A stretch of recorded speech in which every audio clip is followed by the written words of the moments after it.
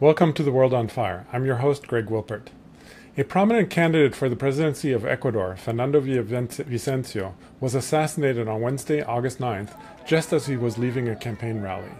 The assassination shocked Ecuador, which has already been reeling from sky-high crime rates and the assassination of the mayor of the Ecuadorian town of Manta just a month ago. On Thursday, government representatives stated that 8 Colombians had been arrested for organizing the assassination and that the person who shot Villavicencio was killed in the shootout following the assassination. The government further stated that the suspects had ties with organized crime in Ecuador. Ecuador is in the midst of a presidential campaign to complete the term of President Guillermo Lasso, who dissolved the legislature shortly before he was scheduled to be impeached on corruption charges. The move also triggered a new presidential election in which Lasso is not running for re-election. Joining me now to discuss the latest developments in Ecuador is Joe Emersberger. Joe is a Canadian engineer with Ecuadorian roots who has often written for FAIR and ZNet, among other publications, and also has a new Substack page. Thanks, Joe, for joining me today. Thank you for inviting me. So let's start with Fernando Villavicencio. Who was he, and whose interests and politics did he represent, and what was his presidential campaign about? Okay, he's a long time. He's a right-wing candidate. He's a long-time enemy of Correa's government, which was a left-wing government in power from 2007 to 2017. He was briefly, he kind of always had a little bit of officially a flirtation with left-ish movements. Like he was a former trade union person, and he was apparently one of the founders of the political wing of Kanai, the indigenous movements political wing, which is called Pachakutik. And that party has always been to the right of Kanai. It's, for whatever reason, they've always been a disconnect between Kanai's discourse and Pachakutik. So in office, their politicians have always swung to the right. So Villavicencio was involved with that, and he recently he also tried to he got elected to Congress in 2021. He was basically allied with Guillermo Lasso, the right-wing president. Now, in fact, he made maneuvers to try to obstruct the impeachment of Lasso, which was underway before shortly before the elections were called. So he's basically a right-wing actor, although he's kind of flirted with leftist kind of rhetoric and organization in the past. And he's also his other claim to fame is that he was briefly an author of a hit piece that the Guardian put out about Assange. Julian Assange, claiming that he had met with Paul Manafort, Trump's campaign manager, that he had met with him in the Ecuadorian embassy, which was an absolutely outrageous story. The Guardian ended up just peppering it with weasel words, editing it after the fact to protect themselves from lawsuits. And he was briefly noted as his name appeared on the byline of that article for a while. And then he was removed. So he was basically he was that was before he got into into politics again. He was declared himself a journalist, and he was actually convicted under Ecuadorian law. Libel is a criminal offense. So while Correa was in office, he actually got convicted of libel because he and a few other guys they did outrageously libel Correa. They made some outrageous allegations saying that Correa had ordered police to shoot on a hospital. It was outrageous, and he was convicted for that. And so that became kind of another reason he became got some attention internationally, because people rallied behind they objected to the fact that libel was part of the criminal code in Ecuador, so that gained him some notoriety. So his assassination is he was polling like 4th or 5th, very low. He was not a threat to do very well in the election. The election actually, according to the average of the latest polls, before this incident, who knows how this will affect things, but it looked like Luisa Gonzalez, the Correaist candidate, it was poised to, based on an average of polls, like very close to winning outright in the first round. So we'll see what happens, how the vote actually takes place now. With his assassination, Lasso has immediately announced a 60-day state of exception. So that's of concern to me, because although they said, yeah, no way, the elections are going forward, but then how are they going to take advantage of the state of exception to perhaps suppress the vote in certain areas where they think, you know, Correa has a large number of supporters? You know, what kind of extra, how could they use these extra powers to tamper with the electoral process? You know, that's a concern I have. Yeah, that's what I want to get into next. I mean, is, you know, basically whose interest do you think Villavicencio's assassination serves? I mean, surely there are those who would like to pin the assassination on the Correa movement or on Correa himself. I imagine because of the you know, the animosity that existed between Villavicencio and Correa. I also find it interesting that there's kind of maybe a bit of a tangent, but I just saw an article that I think it might have been the New York Times that claimed that Villavicencio was charged for insulting the president, not libel, as you point out. So that's a huge difference. But anyway, there was a pretty big animosity in any case, and he was, as you said, imprisoned briefly. So I mean, who do you think might have been behind it, and whose interest does this assassination serve?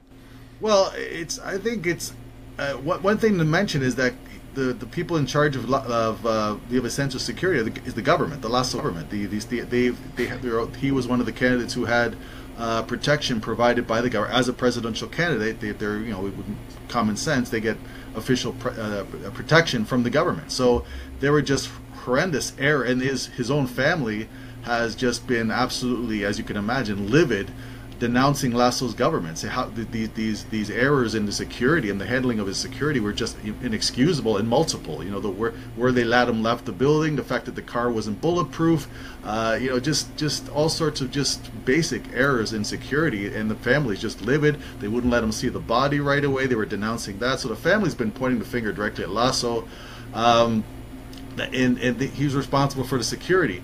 So yeah, I mean, there's already immediately, as soon as this happens, you see right-wing actors, including even my own family, people who support the right, are immediately calling for a military government.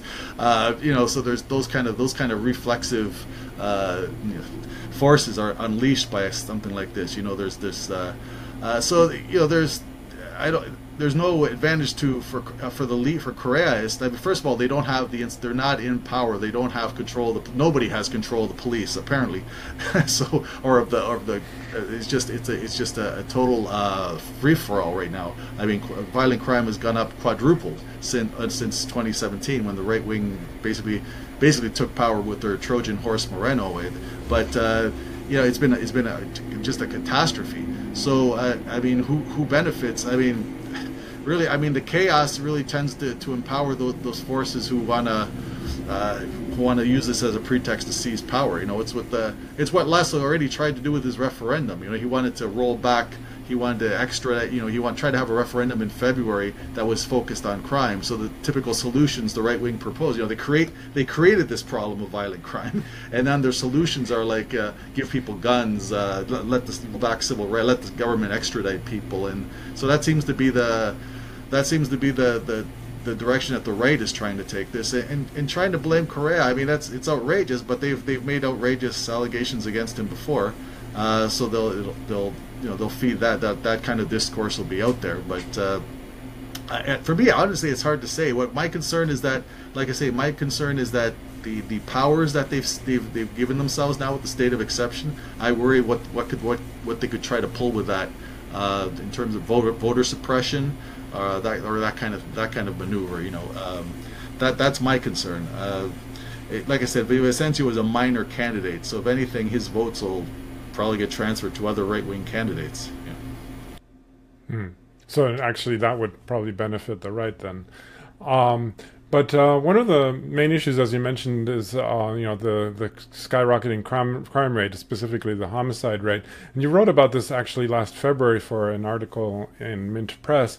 How the international media keeps focusing on this issue, and it's been related also, I've seen, to the assassination somehow, that because of this high crime rate, that's has something to do with Villavicencio's assassination. But talk a little bit about what that record, that is, you just mentioned that crime was actually lower during Korea, and why is it become such an issue, and just how serious is it at the moment? Yeah, it's an absolute catastrophe. I mean, when Korea left office, Ecuador was basically about the second most safe country in Latin America. It had a homicide rate of under 5.8, something like that. Deaths per homicides per 100,000 people, which is about the level of the U.S. and Canada, more or less. Now, it's important, because this always gets distorted in the media. They always say Ecuador was once safe. That's very misleading. Like in the late 70s, early 80s, yeah, it was very safe. I mean, but you're talking 40 years ago. And then from 1980 all the way right through to 2011, to early years of Korea's presidency, the homicide rate is constantly on an upswing. By time Korea, it was maybe about 5, 6 in 1980, but by 2011 it had reached like 17, 18, and then under Korea's 10 years in office, it had gone all the way back down to under 6, like about 5.8, under 6. So a reduction of like 2/3, a massive reduction. And that's unprecedented. The whole trajectory over those decades was upward. Was an upward trajectory in the homicide rate. And so Korea had this remarkable achievement of bringing it down by 2/3, and he did it without all the things that the right wing always wants to suggest. Without mass incarceration, without guns proliferating all over without the death penalty, all the kind of things that the right wing people like to propose as solutions. So he achieved that. And then, as soon as Moreno took over and betrayed his movement that got him elected, became basically a right wing government. Immediately, you see the upward trend in homicide starts very, very soon. Pretty much in 2018, 2019, you already see an alarming upward trend. But then under Lasso, it's just gone through the roof. So now, like I mentioned, if it was like 17 or 18 around 2011, when in the early years of Korea's office, when it peaked after a steady climb from the 1980. By 2021, 22, 23, now we're up way beyond that. Now we're up 25, 26. Now it's the highest it's been in decades, like a quadrupling of what it was since 2017. So what the corporate media tends to do is distorts this history, because the record of the right wing in Ecuador with homicide rate for the last 40 years has always been terrible. It's always been an upward trend when they're in office. They don't have whatever they lack the understanding, and they don't believe in a strong state. They don't believe in funding things properly. They don't believe in they believe in just kind of letting things slide and just letting rich people try to pay for their own security. It doesn't even work for the rich people. It hasn't worked for anybody. Literally nobody is safe in Ecuador. The Correists themselves have had candidates assassinated in recent months as well. It's not something that's just affected any particular side of the political spectrum. It's just a general free-for-all at the moment. You have gangs giving press conferences from the jails. The jails are out of control. Some of the prison massacres are taking place because the criminals have just taken over the prison system. And Luisa Gonzalez, the Correa's candidate, has been hammering at this constantly. Her point is constantly that the criminal elements in Ecuador have basically taken over the state. They've taken over the police, the prisons, parts even of the military. Even the U.S., who's very pro-Lasso, very supportive, there was a U.S. government official who made accusations that from the embassy that there's drug dealers have infiltrated the police and stuff like that. So there's a lot of problems that are just a total catastrophe. And I guess the history tends to get distorted, because you look at the history. The right wing has always been terrible on crime in Ecuador for the past 40 years. Well, I guess kind of related to that is certainly also the issue of corruption, which was Villavicencio's main issue, and it's also always been portrayed that corruption was particularly bad under Correa, with him being sentenced in absentia while he's living in exile basically in Belgium, and then also his vice president Jorge Glass being imprisoned for corruption under the previous president Lenin Moreno. Now. So what's first of all, what's the record there? I mean, as far as we can tell, of course, corruption is always more difficult to identify than homicide. But I mean, what's your sense of what's happening? And then, of course, Lasso himself was also charged with corruption, and which is one of the reasons we're having this presidential election coming up. So, what's your assessment there in terms of the record? Well, I mean, under Correa, there was a massive increase in public works. There were all sorts of projects for a huge improvement in the roads and schools built, and hospitals, and infrastructure like anti-flooding infrastructure. 8 hydroelectric plants were built. There was a huge, massive, really unprecedented investment in infrastructure and public works. So with that, there's always going to be, I mean, it's inevitable that there will be some shenanigans and things going on. And Correa never denied that there were some instances where things happened that this guy was pilfering, this guy was doing this, but it was not at a level that actually impacted the benefits that the macroeconomic benefits that the public received. But it was inevitable as there was going to happen on some level, and that there was going to be used later. It was blown up in a big show by the media, especially under Moreno, to use that as a basis for political persecution, to say, aha, well, Correa's sentence is that he had psychic influence. Like, one of the things he's been accused of, that he had psychic influence over the any lower level official who took a bribe.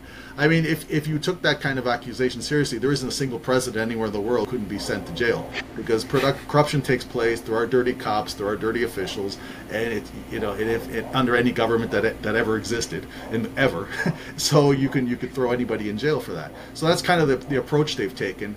And Correa actually has political asylum in Belgium. The cases against him are ridiculous. Interpol is not a leftist organization. They've rejected, on human rights grounds, Ecuador's request to extradite him. I mean, it's a joke. But I mean, like I said, there's like any propaganda. There's some elements of was there corruption under Correa? Yeah, there was some corruption, because there was such a massive investment in public works, and with that comes opportunities for some people to get in there and do some things. But there was no like I said, that corruption was at a low level, that it did not impact the benefits that people received from those projects.